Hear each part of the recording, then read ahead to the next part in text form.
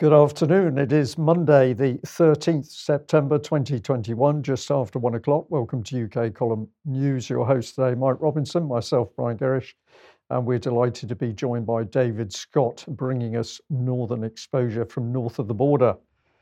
Just in time delivery today. Yeah, just in time. Okay, well, look, we are going to get straight on with what's going on over the winter period. And Sajid Javid, the wonderful health secretary, was on with not Andrew Marr, because he's apparently on holiday or something.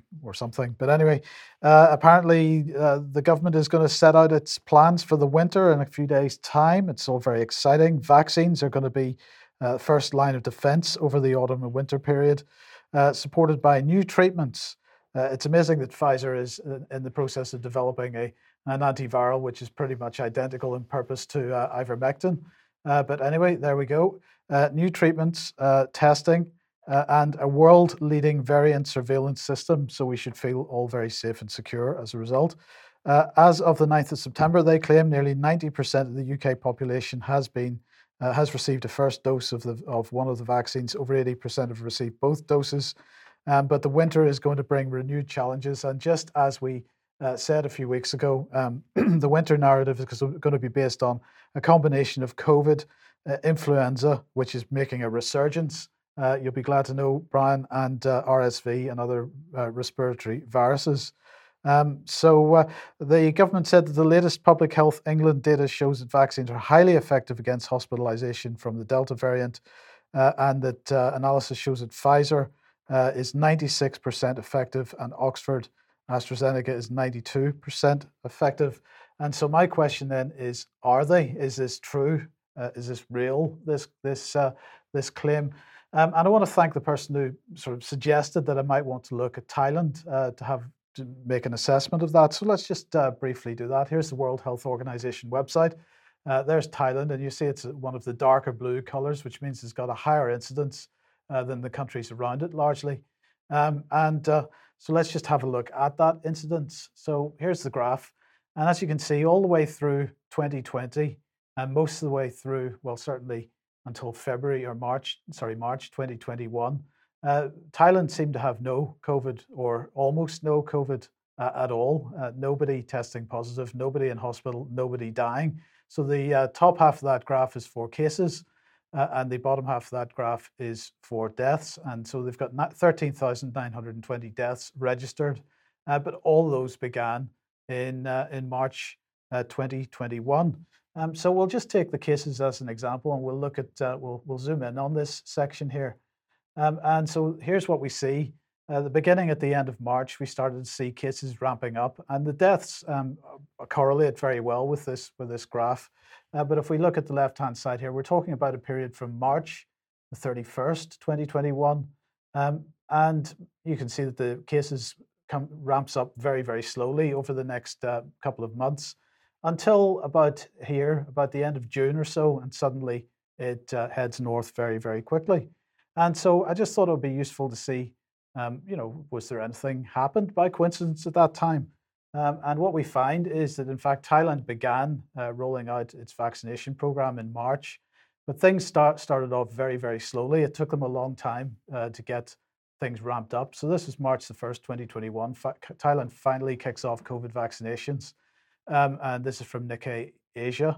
All the way through March, April, May, there was criticism of Thailand about how slow things were, and it was really only certain people that were getting vaccinations. And then come the mid-June or so, we find the mass vaccination rollout begins. So just to show you when that article was published, that was June the 14th. So, David, if I could welcome you to the program. I don't know what you think about that, but you could say that correlation does not mean causation, but it does seem pretty coincidental that Thailand had virtually nothing going on all the way through 2020 and 2021, up until the point where a vaccination program begins slowly, and they have a slow rise in cases. And then when the mass vaccination program begins in earnest, they have a sudden uptick in the number of cases and the number of deaths. Yes, and of course we've seen this in the UK. When they introduced the vaccine into care homes in Scotland, the number of COVID deaths doubled.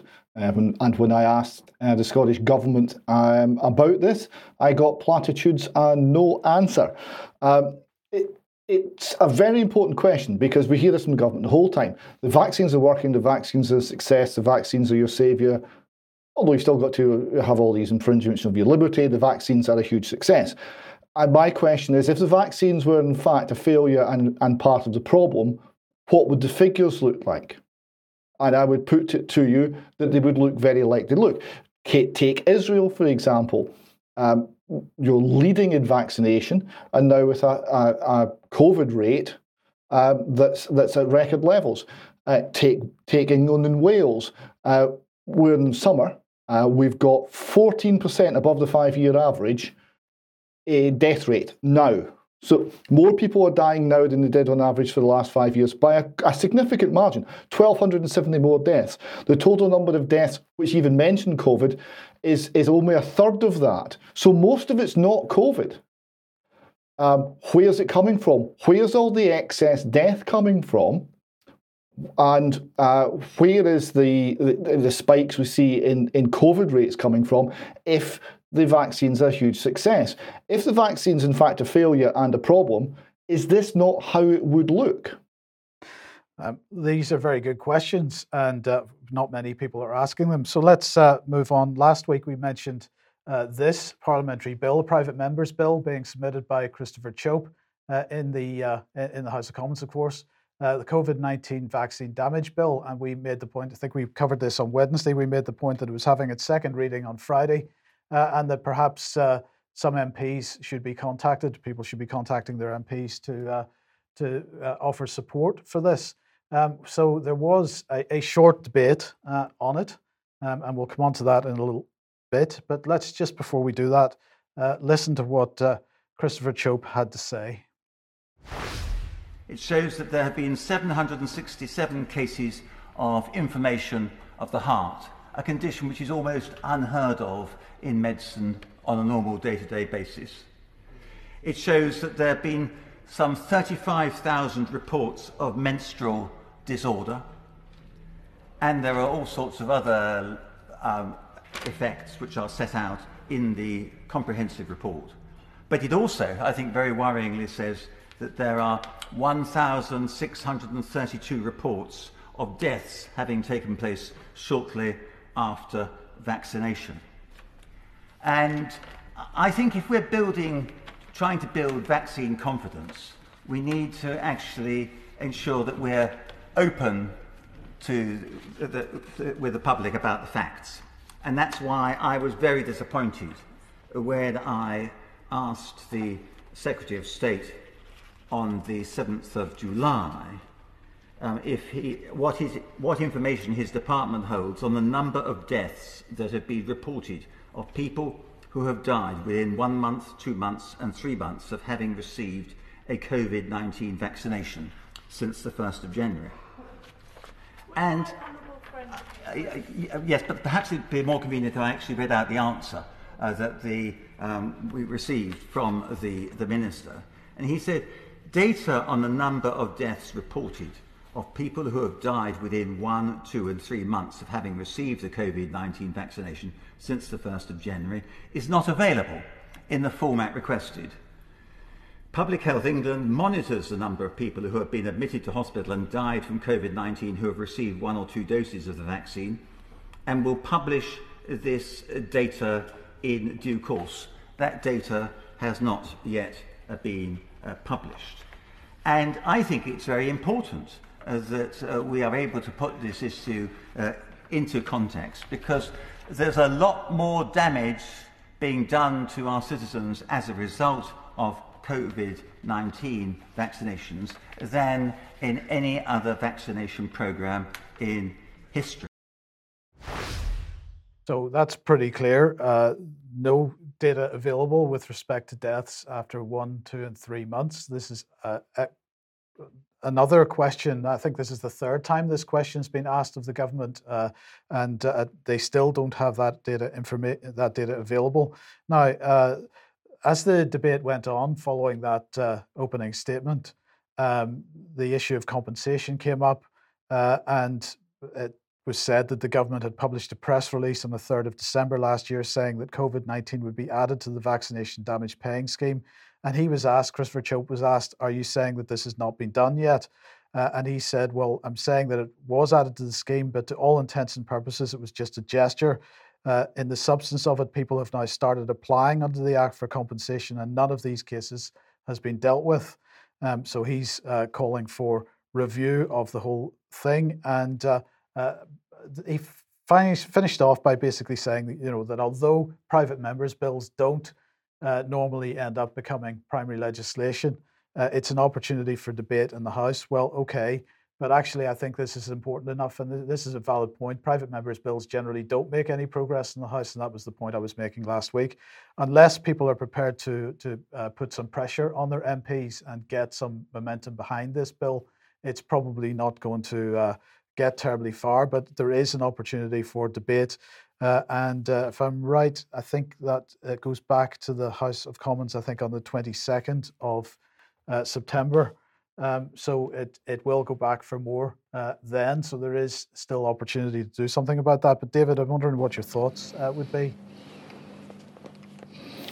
Well, the position currently on compensation is the level of injury that is required before any government money's paid out is just astronomical. I mean, you have to be, I think it's more than 50% disabled. Exactly how that's measured, I'm not sure. But you can have life-altering injuries and not even qualify. I'm very glad that there's some people in Parliament raising this as an issue. Yes. Well, just add to that, David, there's been many tragic stories of people vaccine damaged, and it's taken them in some cases up to 10 years to receive any form of compensation. And when the compensation has been received, it's been insufficient. It hasn't even covered the expenditure that those families have had over the intervening 10 years. So the government is very, very cynical in its vaccine policy, and inevitably it would appear, I think, to the man on the Clapham omnibus that the government's job is to protect the profits of the pharmaceutical and the vaccine companies. Why should COVID-19 be any different? Well, just briefly, also on Wednesday, we mentioned this website, No More Silence. Many of you couldn't find it, and indeed it is very hard to find if you use the normal search engines. Can't imagine why that would be. But anyway, this is the URL for it, nomoresilence.world. So if you want to go and have a look at that website, that's how you get to it. So where does that take us then? Well, then there's the issue of vaccine passports, and because what is going to happen over the winter. As we mentioned, Sajid Javid was on the Andrew Marr show on Sunday, and this is what he had to say.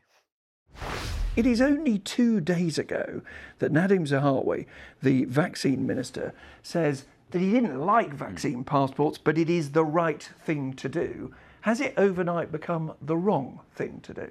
There's no overnight about it. I mean, first of all, there's a lot of defences, as we've just gone through some of them, that we need to keep in place because this virus hasn't gone anywhere. There's still a pandemic, so of course we need to remain cautious.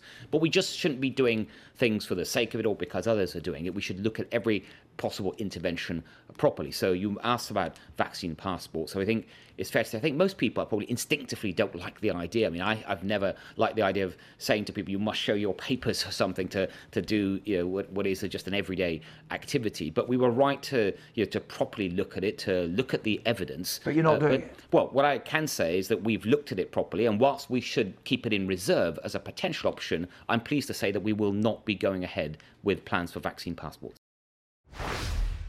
So in the chat box, the question is, can Sajid Javid be believed? And the answer, of course, is absolutely not, because already they're backtracking on this. This is Toby Young this morning. Number 10 is already downplaying the idea that vaccine passports are dead and buried, insisting that they could still form a first-line defence against a winter wave of COVID. But remember, it's not going to be a winter wave of COVID. It's going to be a winter wave of COVID, influenza, and RSV. But the question is there a consistent situation across the so-called four nations of the United Kingdom, or disunited kingdom, perhaps, David? And according to the Scotsman, not? No, and it has caused a considerable degree of hilarity in Scotland because Nicola's been trying to pretend to lead. Now, she's been following Boris every step of the way and trying to make her policy 20% worse than Boris's at every turn and pretend this is leadership.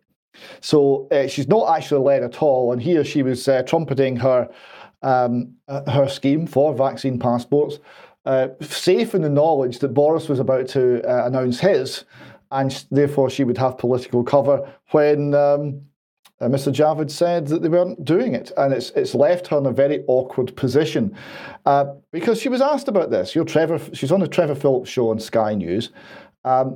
And she was asked about it, and she admitted it was unlikely to increase the vaccine uptake. And she said, quote, "Nothing is straightforward here. This is a very limited scheme.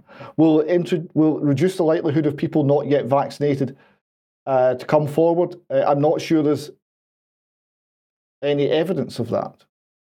I think she meant increase the likelihood, but anyway, that's what the Scotsman quoted her as saying. So she's got a policy for which there's no evidence. She's got a policy for which there's no reason. And all she can say is, well, it's limited and it's not straightforward. She's basically announcing she doesn't know what she's doing. Now, that's been clear for some time. But it's normally hidden under the greater incompetence of Westminster. And here a little bit of it's been seen. Yes, but we don't need to worry. There's plenty of narrative potential here because the Mu variant, because we've got the Delta variant at the moment, but Mu is on its way, and many headlines now mentioning it. The Mu variant, which may be vaccine resistant, because the claim is that this is the first example which is come about as a result of immune escape, or possibly, or maybe not, but really they don't know, but they're still pushing this narrative anyway. It's now in all 50 states of the United States, and so it is coming. And so we've got to be very afraid of that one as well. But then I just wanted to highlight this. This is PGMBM Chambers, who are apparently changing the world one case at a time. And they are taking a hotel quarantine legal challenge. But what's this all about? Well, they're concerned that the people that are double vaxxed, that it's very unfair that they're being required to quarantine when they come into the UK from red list countries, that the cost of staying in quarantine is now £2,265. But that places like Turkey, Mexico, Kenya, and other African, Latin American countries still on the red list. So they want to make sure that if people have been double vaxxed and have been required to quarantine as a result, that they are getting their money back at the very least, and making sure that this doesn't happen again for people that are double vaxxed. The rest of us, well, that's our problem. Changing the world one case at a time. That's Indeed. an interesting label. Well, I'm going to say this little video I had not seen. It's from a few days ago. I'm sorry, I haven't got the exact date from you.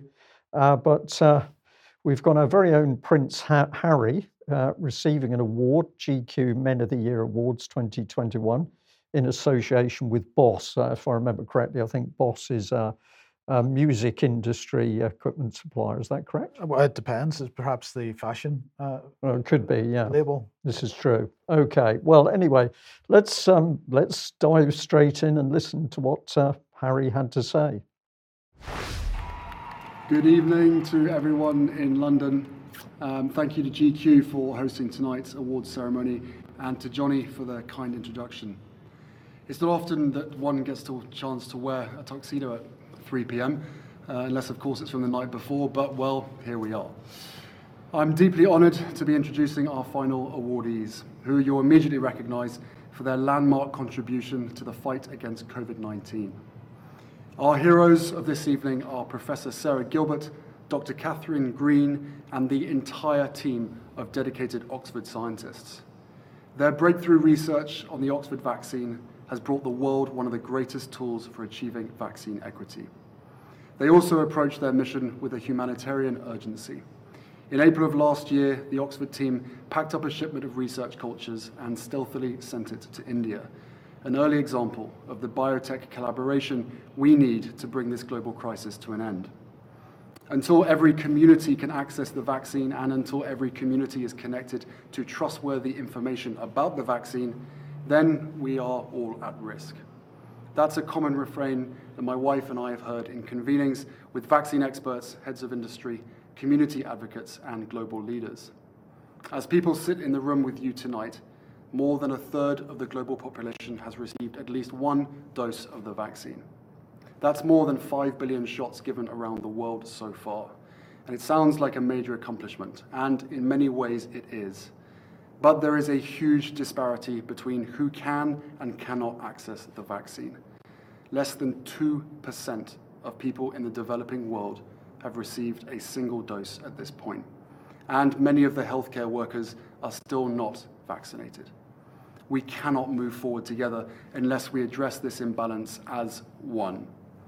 At the same time, families around the world are being overwhelmed by mass-scale misinformation across news media and social media, where those who peddle in lies and fear are creating vaccine hesitancy, which in turn is dividing communities and eroding trust.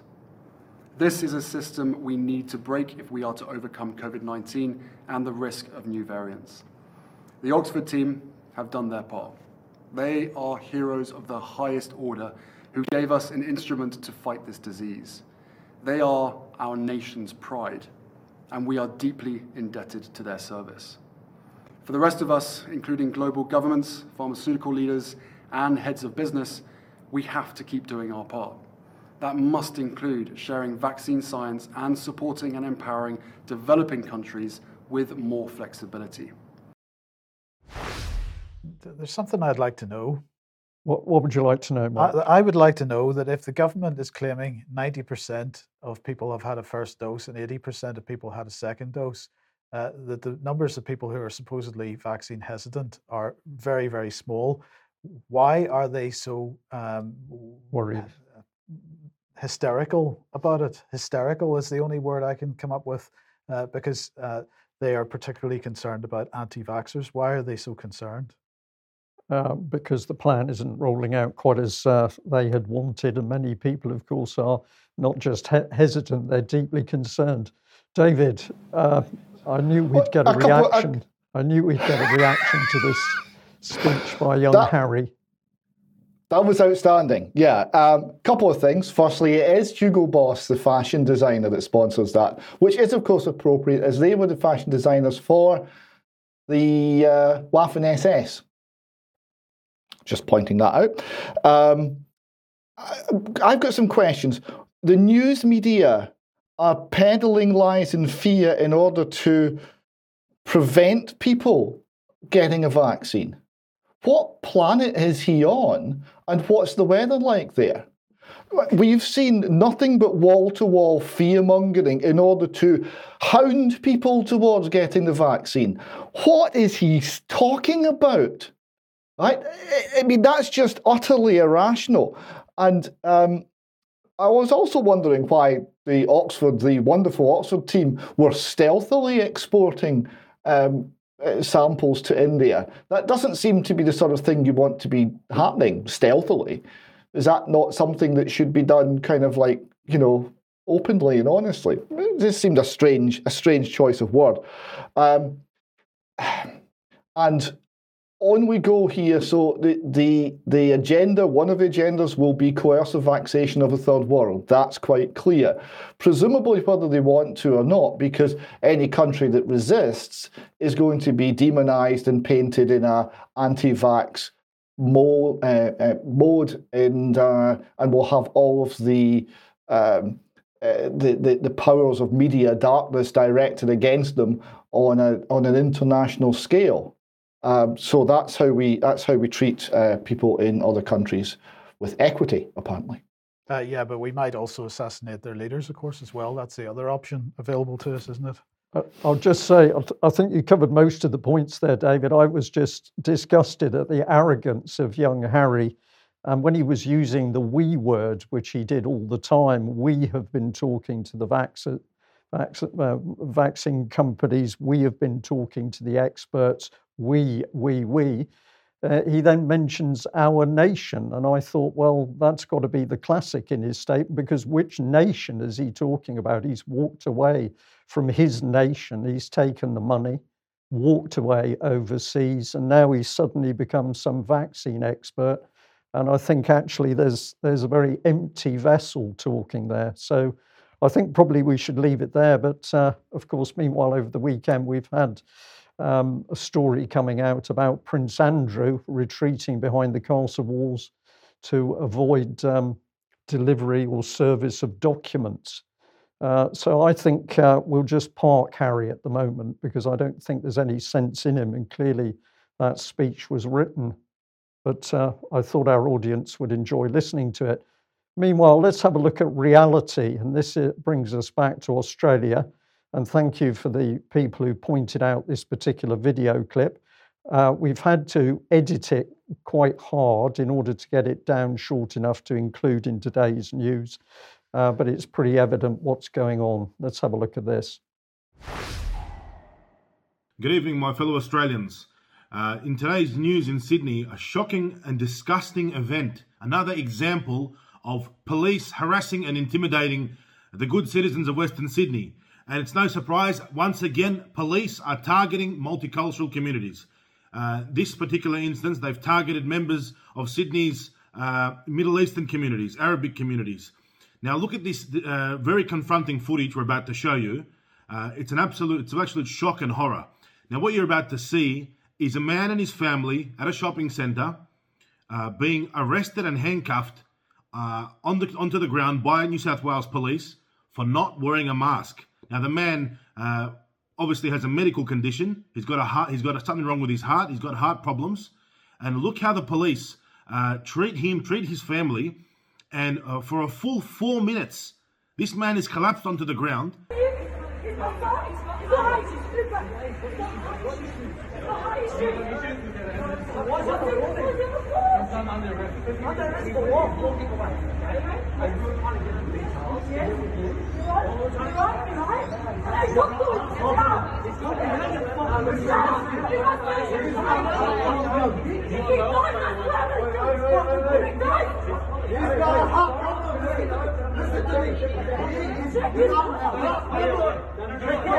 He's the hot problem.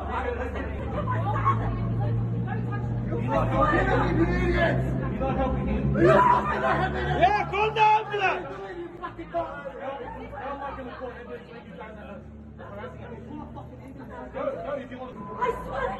He's sick, man. He's sick.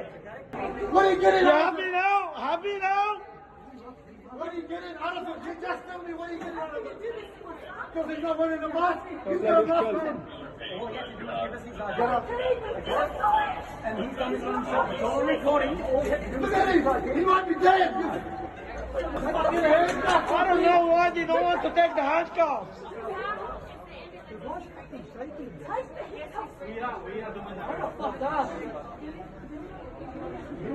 I don't understand why you put your handcuffs on someone who's on.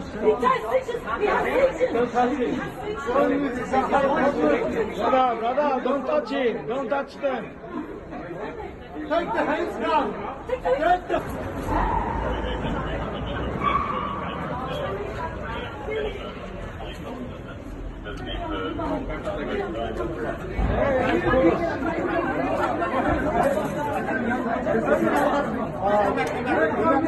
For someone who didn't put the mask. Look at the back arm. Look. Someone have a heart problem and you put him at the hand. Look. Back up for person. He's sick.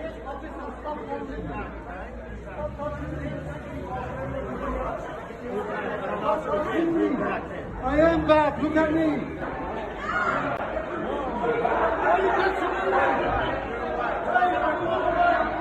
Are you human? Look at the man. Come on. Now, to all our viewers from overseas, this is what... It's okay. Right, as I said, that clip we had to edit quite a bit, so it's much more protracted than it appears there. Encourage people to go to the source and watch it. But of course, we have people arrested simply for not wearing a mask, and then when they show signs of severe medical problems, the police either don't know how to deal with it or can't deal with it. And it took at least 4 minutes before the lady police constable took the handcuffs off the man on the ground. And of course, he was in severe distress with a heart problem. He ultimately needed CPR. We believe he survived, but he was under arrest in hospital. But the behaviour of the police, I think, truly appalling, that they didn't uncuff his hands, which would have restricted his breathing while his hands were behind his back. Then what happened was the full might of the police came in to deal with the understandably outraged crowd.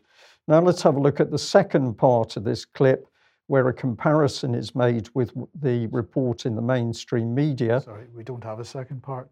Sorry, yes, I'm sorry, I'm going to play it here for you. Basically, there's no sound, so I'll take you through what's happening. When we look at what the report was here live in Australia, the focus was simply on the, obviously, the agitated interaction between people and the police. So the start of the incident, what had occurred, was simply not reported by the mainstream media at all. All they focused on was those terrible people having an affray, causing trouble, accusing the police. And at the end of the day, Aussie Cossack identified quite correctly that the mainstream media wasn't interested in telling the truth about the incident and the damage to the man who'd been taken to hospital and was continuing to be held under arrest, even though he was by then seriously in hospital. The mainstream news had a completely different story to tell, which was essentially to protect the reputation of the police. What is the message we'd like to get across? Well, of course, the behaviour of the police in Australia, the behaviour of the police in UK, in US, showing similar traits. And this is understandable because, of course, the same reframing techniques have been used across police forces across the world, with the UK boasting of using its applied behavioural psychology to change the way that people think and behave. So we'll leave it to our audience to get back to that Mindspace 2010, the UK Cabinet Office document, where the British government was boasting of the technology to change the behaviour of people, and that technology was sold to Australia as well as other countries. Now, we'll just jump across to Poland, and an image here, but this is a freedom march that took place in the last couple of days, so it's quite clear that across Europe at least, many people are not sitting idly by while the COVID lockdown and policies are enforced. So very big demonstration in Poland. Okay, if you like what the UK Column does and you would like to support us, then please head over to ukcolumn.org/community, and there are options to help us out there. That would be very much appreciated. And also do share our material on the various platforms. Also, we've got quite an important article published yesterday by Dr. Mike Williams on the UK Column website called Stabilizing the Code. Now, this is all about the manipulation and the modification of RNA, including the modification of the RNA in the mRNA vaccines for COVID-19 in order to make the injected RNA acceptable and not come under attack by the immune system. And he's making the point of what the implications of that are for the broader immune system, and particularly highlighting the fact that there's quite a bit in the scientific literature appearing over the last number of months about the levels of cancer in the population, which seem to be, it's not proven yet, but certainly the questions need to be asked about what the links are between the effect of this modified mRNA on the immune system and the rise of cancers. So do have a read of that article and share it. Okay, well, let's have a look at some emails that have come into the UK column. This one was about CCTV cameras being installed in the cubicles at Newton Abbot College. So CCTV installed in the toilet cubicles in a college, and parent emailed us to say, over the summer holidays, my child's school installed CCTV in the children's toilets without any parental consultation. And this particular viewer was also kind enough to identify a number of other cases where this sort of thing has happened across the country, usually without any interaction with the parents at all. But this particular parent is saying they're working with a group of other parents who are absolutely going to take on this case and fight the school and its policies. We do get other emails which make us smile. This one was the end of an email sent to us, but it says, best wishes and a big thank you. I don't know why, but for some reason, the last episode from Friday, the 10th of September, made me laugh out loud. I guess it was that or cry. Both yours and Mike's dry humour does have me tittering. So thank you very much for that. And this is a more serious one. When those of the snowflake generation demand of authority absolute protection from each and every possible ill that might befall them, be it viruses, adversity, offensive remarks, enemies real and imagined, I'm reminding of the slightly amended words of President Eisenhower, and they put the quote in, if all they want is security, they can go to prison. They'll have enough to eat, a bed and a roof over their heads, but if they want to preserve their dignity and their equality as a human being, they must not bow their neck to any dictatorial government. So that seems to be on message. And that email also went on to say, you may have seen the moving speech by Graham Hood, a Qantas airline pilot of 32 years standing, refusing to accept the no jab, no job diktat of his employer. It's worth a listen. There's the link on screen for you. There are several legal actions being mounted here. It's in Australia against the government's no jab, no job policy, including by serving police officers. I sense the wheels are beginning to come off the vaccine at all cost narrative. Here's hoping, and that's from Richard in Sydney. David, Saturday, of course, was the 20th anniversary of 9/11. So we have a little bit of video here. Yes, this is just one of the many unresolved inconsistencies that has resulted in the official narrative being utterly unbelievable and having no credibility whatsoever. It's not often seen. Apparently, it was only shown once on live television and never again. It's worth looking back at it. On CNN's military affairs correspondent, Jamie McIntyre. And Jamie, you got very close to where that plane went down. That's right, Judy. A while ago, I walked right up to next to the building. Firefighters were still trying to put out the blaze. The fire, by the way, is still burning in some parts of the Pentagon.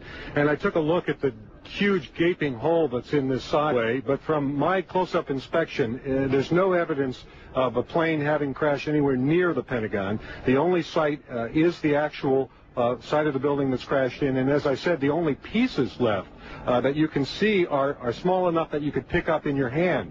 There are no large tail sections, wing sections, a fuselage, nothing like that anywhere. So one of many pieces of evidence that show that, that what we've been told about 9/11 is a complete fabrication and is not credible.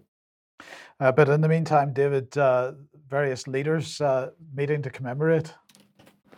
Well, I thought this was a wonderful contrast here, because here we see all of the presidents lined up at the official 9/11 commemoration, all bar one.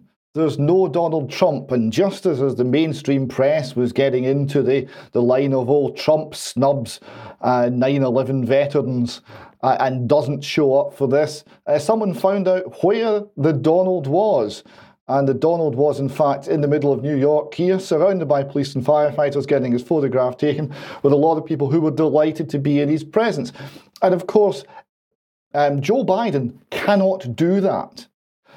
Joe Biden and the entire current administration couldn't go anywhere near the public in a informal and uncontrolled setting like that. He wouldn't get smiles and handshakes and selfies.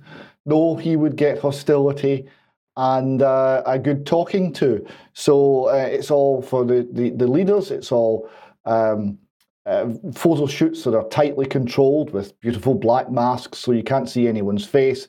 And for the Donald, it's life amongst the people. An interesting contrast, don't you think?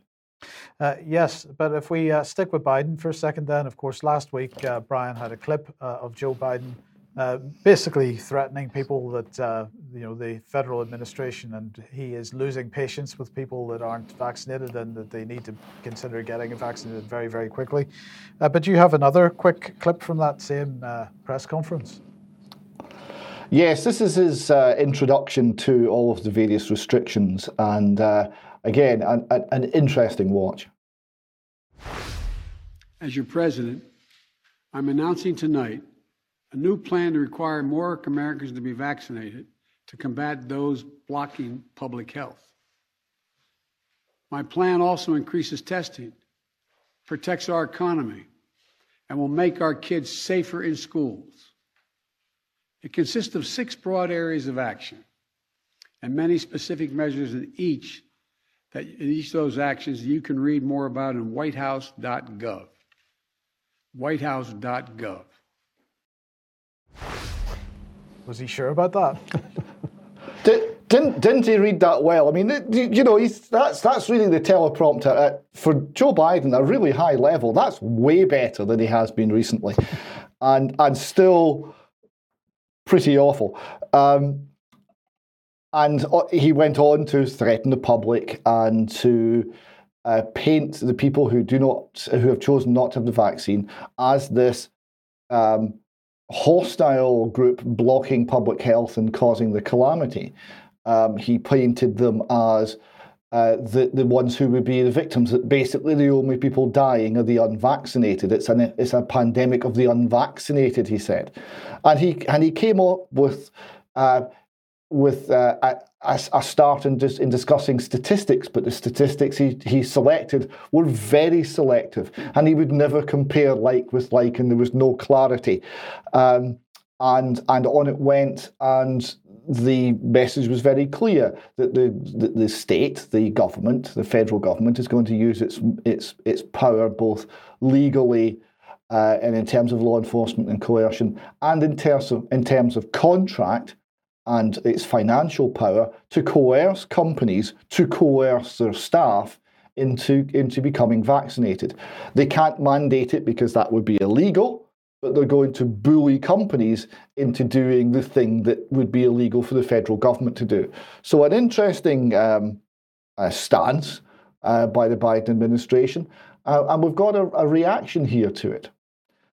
Firstly, in T-shirt form, when you can get a T-shirt now with a picture of Joe Biden, and it says, "Your body, my choice." This is obviously mocking the pro-abortion slogan of many years standing, and is perfectly accurate. That is the policy. And we've now got an article I would encourage people to go and find and read it in full, looking at this from the point of view of how should we react to this? It's a bullying by the federal government that's going to remove your basic rights. It's going to try to enforce medical intervention upon you. It's an assault on the most core freedom. How should we respond? And it's a very good article on LewRockwell.com, republished from a Gold, Goats and Guns article by Thomas Luongo. And he's talking about both the limitations of Biden as he's a senile old man, he's illegitimate, incompetent and incoherent, he starts off. But he then goes on to explain that the threatening nature, the bullying nature of what's coming from the Biden administration is demanding, is trying to provoke a violent reaction, a civil war type reaction, demonstrations and violence and anger and rage. And he's saying that's not the way we should respond. These people are behaving like children. We should treat them as such. They should meet a calm, assertive statement of purpose. No histrionics, no court challenges, no media conferences, no marches to the Capitol. This is what they want you to do so they can justify self-righteously that you deserve the internment camps, that you are the terrorists. He says, just exude no. He's saying that we need to, he said, our task is now shining a light on this, not in anger, but in pity. For decades they mistook our silence for assent. It is past time we abuse them of that notion. So he's calling for essentially silence or quiet, firm resistance and a decision not to have anything to do with a state that would behave in this way, rather than falling into the trap of anger and street protest and violence and creating the sort of target that a state with an agenda to divide the people, to set one community against the other would welcome. Yeah. And David, I think that's such an important point, that the idea of these statements by people in power is to inflame their respective nations, cause division, stir up trouble, because then everybody's easier to control. So the more stable, measured and precise we keep things, the stronger we are. Well, let's have a look at another comment from a UK column viewer about razor blades in posters. Brian, just a quick for your information regarding the item of news regarding razor blades being planted behind anti-vaxxer posters. It appears they roll it out on any campaign they see fit. I've linked one to anti-5G and one to the far right. I also know through personal experience that this tactic was used against Extinction Rebellion during the Paint the Streets campaign. Around the time of the last general election, as I was at that time involved with XR, but unfortunately I can't source an article to this particular time, but it shook many members who were being accosted, and this was one of the two links that was sent through. So it's BBC News, coronavirus, razor blades in anti-5G posters on Telegraph polls, and I think that's May 2020. And we've got neo-Nazis concealing blades behind posters. And this is in the Times, and this is December 2020. And I think you've got a bit more to tell us on this, Mike. Well, yes, absolutely, because we were talking about this on Friday last week. COVID-19 anti-vaccine posters found with razor blades attached to the back of them to cut people as they're taken down, Union says. This was Sky News reporting this. And they quoted Mick Lynch from the RMT Union, any anti-vax conspiracy theorist resorting to this disgusting practice of lacing their propaganda with razor blades needs to know that they will face criminal prosecution. Well, Sky News wasn't the only organisation to cover it last week. The other one was the BBC. But the BBC, and the reason we've had to go back to the Wayback Machine here is because the BBC's initial headline for this was London transport staff warned of anti-vaccination posters with razor blades. So that echoes or the Sky News article, or I'm not sure whether the Sky News article was prompted by this one. But that's a bit strange, as we'll see in a second. But anyway, this particular headline resulted in a tweet from Matt Hancock, the former health secretary. This is a new low even for anti-vaxxers. He says anti-vax propaganda is bad enough. To put razor blades on anti-vax leaflets to harm people when removing them is horrific. I hope the police come down on these people with the full force of the law. And he's linked to the BBC article. So he's tweeted this out without any evidence whatsoever that this is actually what happened. But strangely enough, not long after he tweeted that out, the BBC changed the headline to be London transport staff warned of anti-mask posters with razor blades. So they're not entirely sure whether the posters were anti-vax or whether they were anti-mask, but they've definitely settled on anti-mask in this case. But the problem was that in this article, London transport staff warned of anti-mask posters with razor blades. They link to what appears to be the origin of the story, which was nothing to do with Transport for London at all, but was to do with a claim that posters had been put up in Cardiff and it's exactly the same photograph, as you can see if I just flick back to the article from last week and the article from July. Cardiff woman cut by razor behind anti-mask poster. So it was an anti-vax poster at TfL, then it was an anti-mask poster at TfL, that's in London. Now it's an anti-mask poster in Cardiff, but it happened 2 months ago, but they're reporting it last week again. And they're using the same photographs that they used for the one from 2 months ago Okay, is this all clear to you, Brian? What's going on here? Yeah, pretty clear. The BBC's involved, so Yes. I think clarity's lacking. Now, unfortunately for the BBC and for Matt Hancock, somebody on Twitter did some research and discovered the person who is behind this. So this is Nice Hat is their Twitter handle. I did a deep dive into the person behind the razor blade, behind the anti-mask sticker story. They're absolutely lying, is what this tweet says. Here's the BBC article on the topic. This was a major story, and it was obviously a lie. Then he points out, so to start, even if there's no other evidence against them, the story is absurd on the face of it. How could someone have sustained a slice down the middle of their palm from taking down a laminated poster with the razor blade glued flat to the back of it? So this is the apparent evidence, which shows that there was a razor blade. And if you read the text of the Sky News article, they say that the reason they got cut was because the poster was crumpled up, and they got cut in the process of crumpling the poster up. But you can see quite clearly the poster hasn't been crumpled up. So this is all looking even more dodgy as we go. But then the tweet person here, the person on Twitter here, has said, this person who claims this happened to them also claims they were disemboweled by a stranger in Leeds, then walked to the hospital carrying their own intestines. And so they link to two tweets here from the person concerned. The tweet says, walking home from a night in Leeds, a guy pulled me in, dude cut me open, then left me in this hedge where I sat all quiet, played dead. When he had left, I stood up and my guts kind of fell out. So I picked them up, walked to A&E, and they didn't believe me at first. I'm sorry, miss, you'll have to wait. We're very busy. Have you seen what I'm holding? Oh, wow, we'll get you on a bed right away, miss.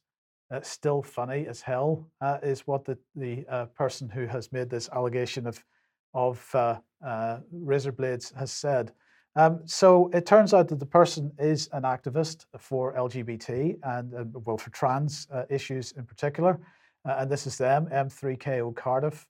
And making the world nicer, apparently, a Cardiff-based sticker bomber, graph artist, and activist for trans rights, equality, public transit, and more. And we know that this is the correct person because they tweeted this. Hey up, folks, I'm back. Went private as some nasty people were trying to call me a liar, etc. And so in the comments, we discover why they were calling them a liar. Was it about the sticker that you cut yourself on when the Tube started warning staff? And that's exactly what it was. So that is the right person. Now, the question is, why was the BBC and Sky News not able to identify that this was the same person? Why were they not asking questions about this person having claimed that they'd been disemboweled in Leeds and had to go to the hospital to have their guts put back inside and sewn up? And where was Mariana Spring in all this? Because, of course, as we've highlighted last week, she is pushing this notion. Let's just get her face on screen. She is pushing this notion that anti-lockdown is a gateway towards far-right extremism. This whole story was designed to, in my opinion, David, to push this narrative that anti-lockdown people or people that are skeptical about vaccines are increasingly far-right extremists because they're now putting razor blades on posters. It turns out there's much more to this than meets the eye, as usual, but the BBC ain't reporting it. Well, this is the thing, right? So, item number one, whenever you see any group which paints itself as a victim group pointing at its terrible victimization, you have to have a pause, because so often it's self-inflicted for the PR or for the attention or because of some psychological problem. It happens over and over and over again. We've all seen it multiple times. The BBC, you would have thought, would have been aware of this. I would have been looking for maybe more than one source if they're going to paint an entire peaceful movement as somehow nasty and violent. Secondly, there's no excuse for Mariana, the disinformation correspondent from the BBC, because she claims to have studied the anti-vax movement and been amongst them in crowds and seen what they're like. Now, we have as well. We've been in these crowds. and we know them to be exceptionally good-natured, very positive, really quite joyful.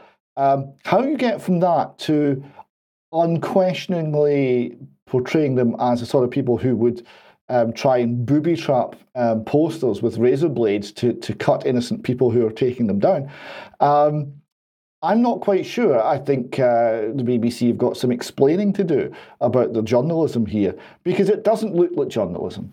It looks like stoking up fear and violence.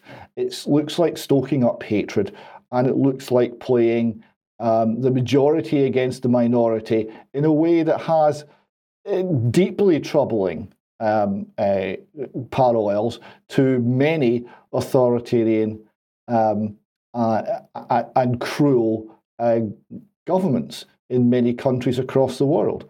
We're seeing here it's anyone who resists the ideology, anyone who resists the vaccination program, anyone who resists the fear, is now being portrayed as a terrorist or potential terrorist in order to generate hatred for them amongst the public, and presumably tolerance of very draconian action by the state. It's extremely troubling. Why is the BBC engaged in this? It's not journalism. Indeed. Now, okay, let's sticking with the police for a second. Cressida Dick, of course, who we were talking about at the end of last week as well, has in fact managed to keep her job for another 2 years. So she's had her contract extended until 2024. She didn't say, I kept my job, but she did say this: I'd like to thank the Mayor, the Home Secretary and the Prime Minister for the confidence they've shown in me. And she went on to talk about leadership and how great, how many great leaders there are in the Metropolitan Police. And of course, that's really all she thinks about, Brian, because she's a future leader herself. Yeah. Common purpose, future leader, trained by common purpose, works to the common purpose, uses the common purpose network. So you don't get Cressida Dick, you get the common purpose doctrine as well. We're all very happy that we're heading towards a new green economy, of course. And one of the impacts of that has been felt, as we speak. So here is a tweet from earlier today. Breaking, this is simply incredible. UK day-ahead baseload electricity prices jumped to a fresh all-time high of £354 per megawatt hour.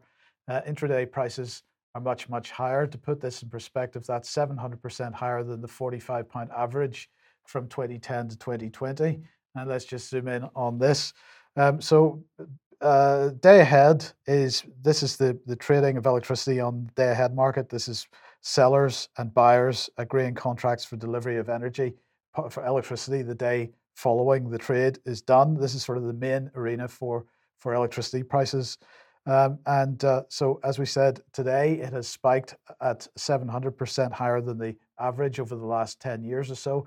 You can see there have been a couple of other recent significant spikes there as well. And on the intraday market, the prices are even higher. So from 7 to 8 p.m. period, the UK prices reached, this is for tomorrow, £1,750 per megawatt hour. So that is 2,900% more than the average 2010 to 2020 price for that period. So David, I don't know what you think of this, but as we move towards instability of supply as a result of maybe the wind not blowing or the sun not shining, inevitably we're going to see shortfalls in supply. We're going to see much more instability like this in the markets. We saw at least one energy company in California going out of business just a couple of months ago as a result of this type of instability in the markets. But it's not getting any easier or better. It is not. And of course, huge spikes in energy costs mean that things like heavy industry, manufacturing, and other things which would earn the country its keep on a global scale become impossible. So we end up again being reliant on imports from places like China, where they're using, what's that energy source they're using? Oh yes, coal, which we have lots of, but we can't touch. So it becomes a self-defeating policy. Now, it's all based on the global warming myth. It's all based on carbon dioxide being seen as poison on a global scale, which I would say is profoundly deceptive, not true. And it also says to people, you no longer make calculations based on economic calculation. You base it on political calculation. And that means that the entire country will not be able to compete because there is no means of political calculation which coordinates everyone's activity in the way that price signals do. Yes, and just to mention this, by the way, our main import of electricity, not other sources of energy, but electricity in particular, is France. Well, Boris has apparently committed to importing significantly higher rates of amounts of electricity, quantities of electricity across that main interconnector. Now, of course, France, David, it's mainly nuclear. Yes. Yes, it's nuclear power, and it also appears, despite being a former world leader in nuclear power, that we haven't been able to hold on to our expertise in this particular field. And if we are going to have nuclear power here, one of the sources may well be French technology. Indeed. Okay, let's move to Scotland then. And the police have been granted a warrant to look into the fraud from the Scottish National Party that you mentioned a week or two ago. Yes, the Scottish National Party put out an appeal for money. You can give us money, we will ring fence it, we will only use it for the next independence referendum. And they got £666,000. Don't react, gentlemen, it's just a number.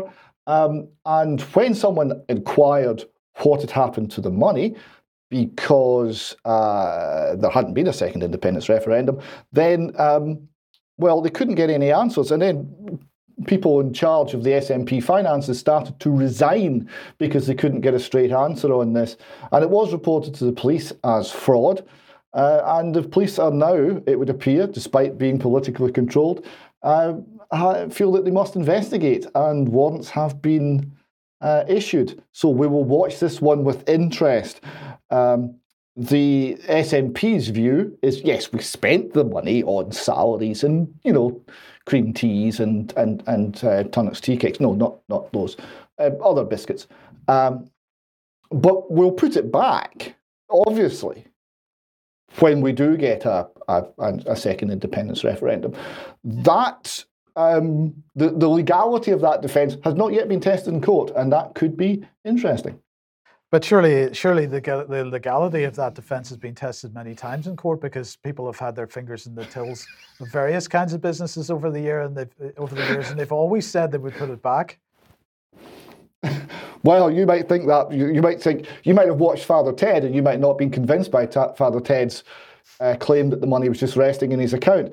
But the SNP don't even have that excuse. It wasn't even resting in the account; it'd been in their account and they'd spent it.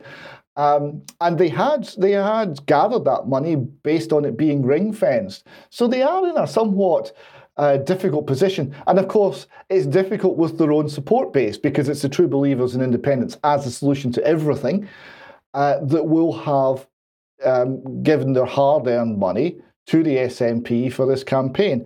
And a lot of supporters of independence are very unhappy that the money has not been kept for the stated purpose and has been used for other things. Yeah. Well, at least they've got a bank account, David. So where does that take us? Well, it takes us to this, which is Nottingham University talk, September the 13th, Coronavirus Propaganda, Understanding the Communication of Fear.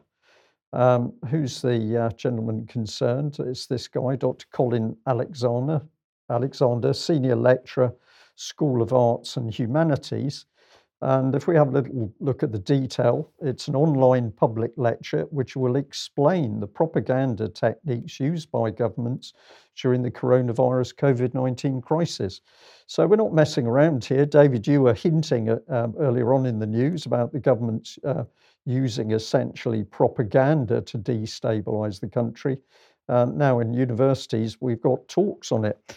It says here that Dr. Alexander's central argument is that, quote, the UK government has more or less copied the British wartime propaganda strategy from World War II when dealing with COVID-19 and the behaviour it desires from the public. This is partly because this strategy appeared to be the only credible and comprehensive one available to it, but also because many of the government's ambitions, e.g. restrictions upon liberty, the acceptance of mass hardship, the requirement for people to serve, the narrowing of acceptable behaviours, are congruent with wartime propaganda planning. And the text goes on to say that this lecture will therefore introduce the concept of propaganda and its theories, discuss the use of wartime propaganda tactics during the COVID crisis, and provide poignant anecdotal discussion of key political moments from the last 18 months. Now, I need to see a little bit more detail about what's gone into that particular lecture, but of course, it can't be simply British wartime propaganda, because we've got some very up-to-date applied behavioural psychology being used as boasted by the British government in that Mindspace 2010 document. But at least we're now starting to see universities admit the truth that the government is involved in propaganda. It's not about sorting out health issues. David, let's move on to culture wars, and an article in the Times here headlined Winston Churchill Memorial Trust removes pictures over unacceptable views on race. Yes, they've a charity set up to honour Sir Winston Churchill has removed all images of him and rebranded itself because of his, quote, unacceptable views on race. Transpires that a man born in the 19th century had 19th century views on race. Who knew? The Winston Churchill Memorial Trust has renamed itself the Churchill Fellowship, so they're still trading off the name. They're still keeping the name because that'll be good for donations. I would have thought, but they've removed a 1400 article that described Churchill as a much loved leader, and a list of his achievements also seems to have been taken down. So you see here, the reason I'm showing this is the utter surrender, the cultural cringe is incredible here. This is a complete intellectual surrender to the attack by those who advocate critical race theory. Right? They are not mounting a defence. They are just surrendering. Please stop criticising us. This is a cultural collapse, and it should be recognised as such. And it is obviously not the way to behave. And it's not the way that Churchill would have behaved under attack. He would have found some, shall we say, gumption and an ability to actually defend his position. But the people running this charity have none of that and have surrendered completely. Now, on the subject of surrendering completely, let's go to Canada. Canada have gone a step further. The Ontario School Board have been holding a flame purification ceremony to remove books offensive to Aboriginal knowledge keepers.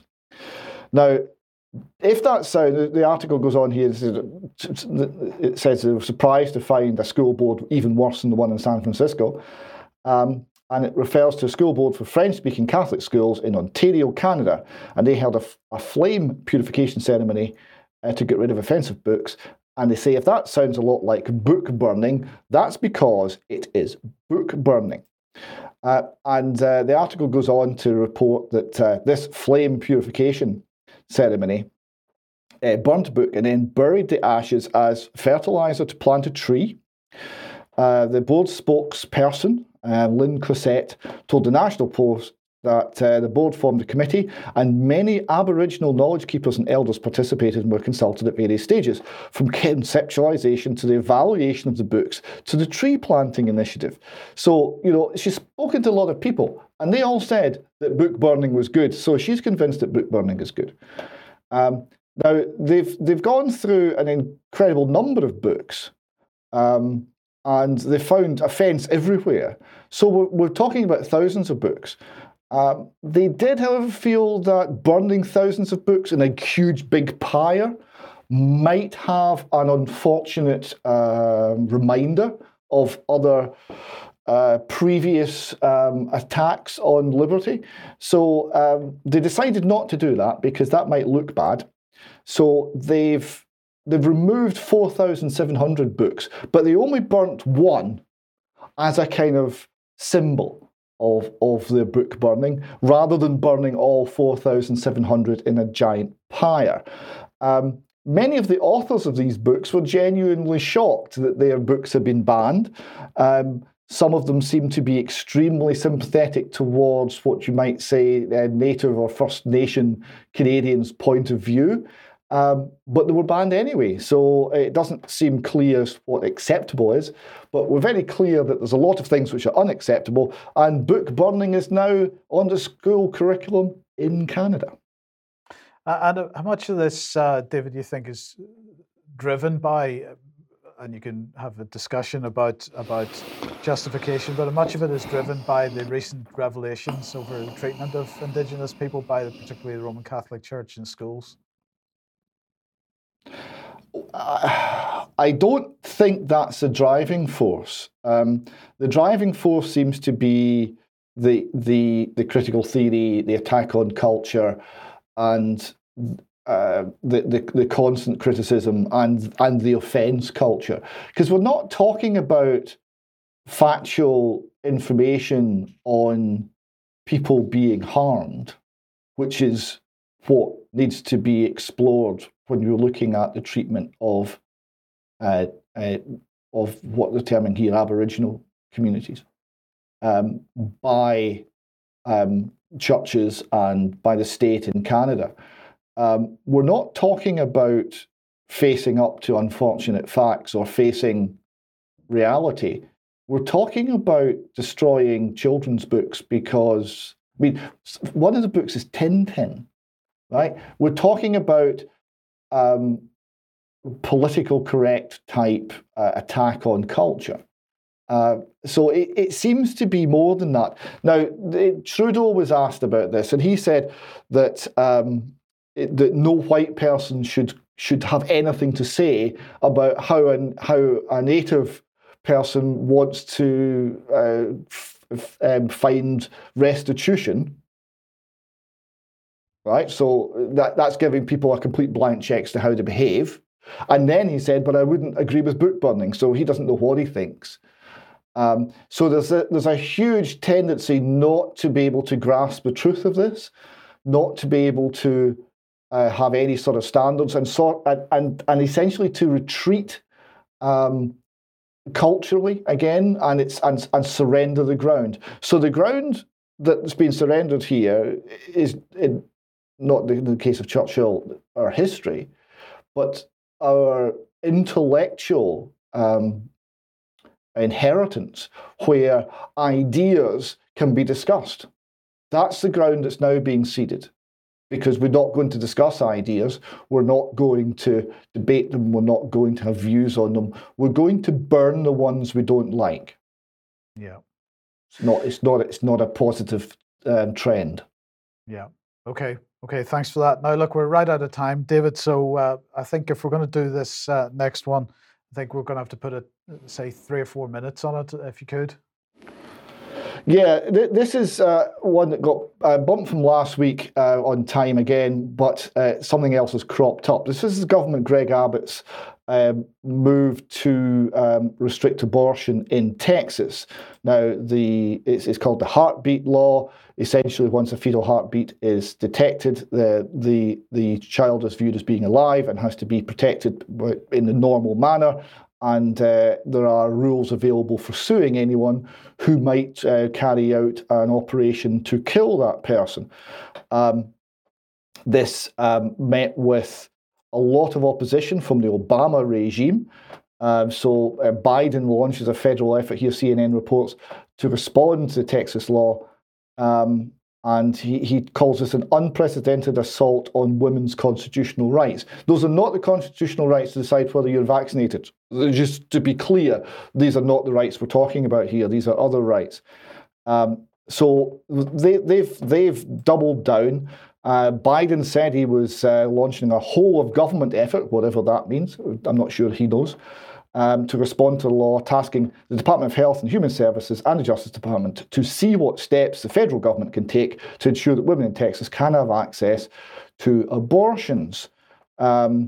And he said the effort would be led from the White House. Well, not exactly, but we'll come to that in a minute. Now, I just want to point out, this next shot is a picture of a 20-week-old child in the womb, 20 weeks gestation, and it's photographs like this that have essentially destroyed the case for abortion, because it's made clear that this argument is a lump of cells and it's not a human being is not true.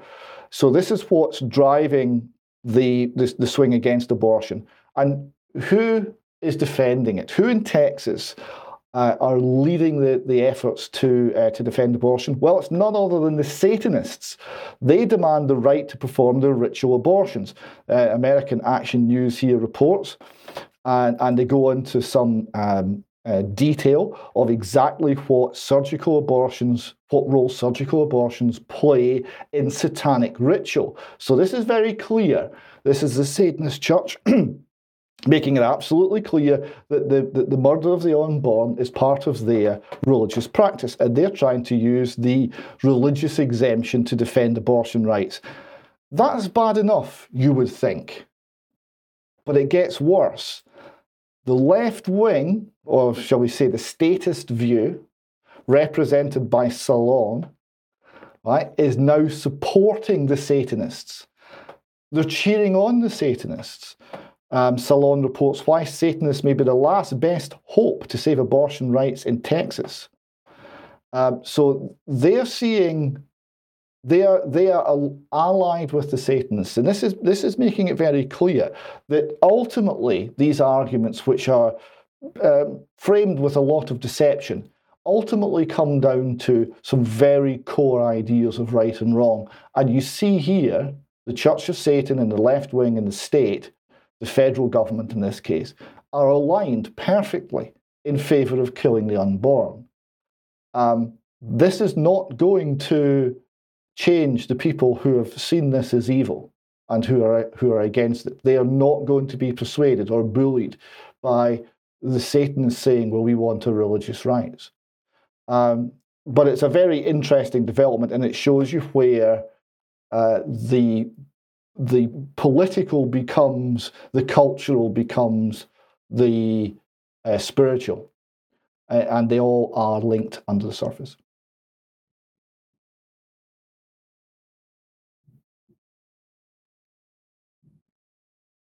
That's perhaps a dark story to end on, so why don't we lift the mood slightly, David, with a final video clip? Yes, this is from Glasgow. It's a short clip from a song called Make a Stand, which you can find on YouTube, and we'll... Sorry, I'm making a complete mess of that today. I do apologise. Keep going. We've had an interesting news today. So this is about a video called Make a Stand. This is the end sequence from it. The full video of the song is extremely upbeat, extremely encouraging, and it shows the sort of spirit that is in the people who are resisting the government tyranny. And that spirit is joyful, it's friendly, it's fearless, and it's a pleasure to be part of.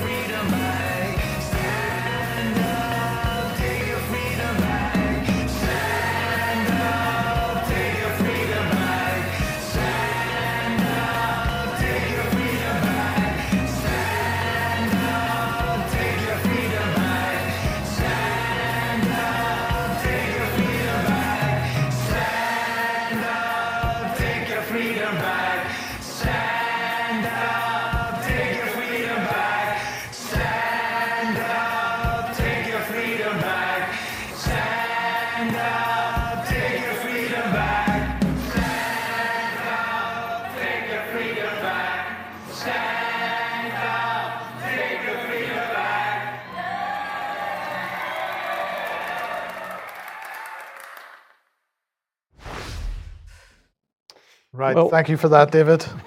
We made it to the end anyway, so that's good. We'd just say we're very much hoping that Patrick Henningsen will be back with us on Friday. There's a number of people asking. Yeah. So we'll give you another update on that on Wednesday. Some very tough subjects in the news today. So we say to people, if you're researching, do it gently, do a bit at a time, and make sure you're doing other things, and you're not just spending long hours into the night looking at some of the harder stuff. Some people in the chat room saying they found some of that content very difficult, which we understand. Yes. Stick with us if you're on the UK Column live stream for extra, and otherwise, I guess we'll be back at 1 p.m. on Wednesday. Yes. Well, the state permitting. Yes. Okay. Thanks for joining us. Bye-bye. See you then.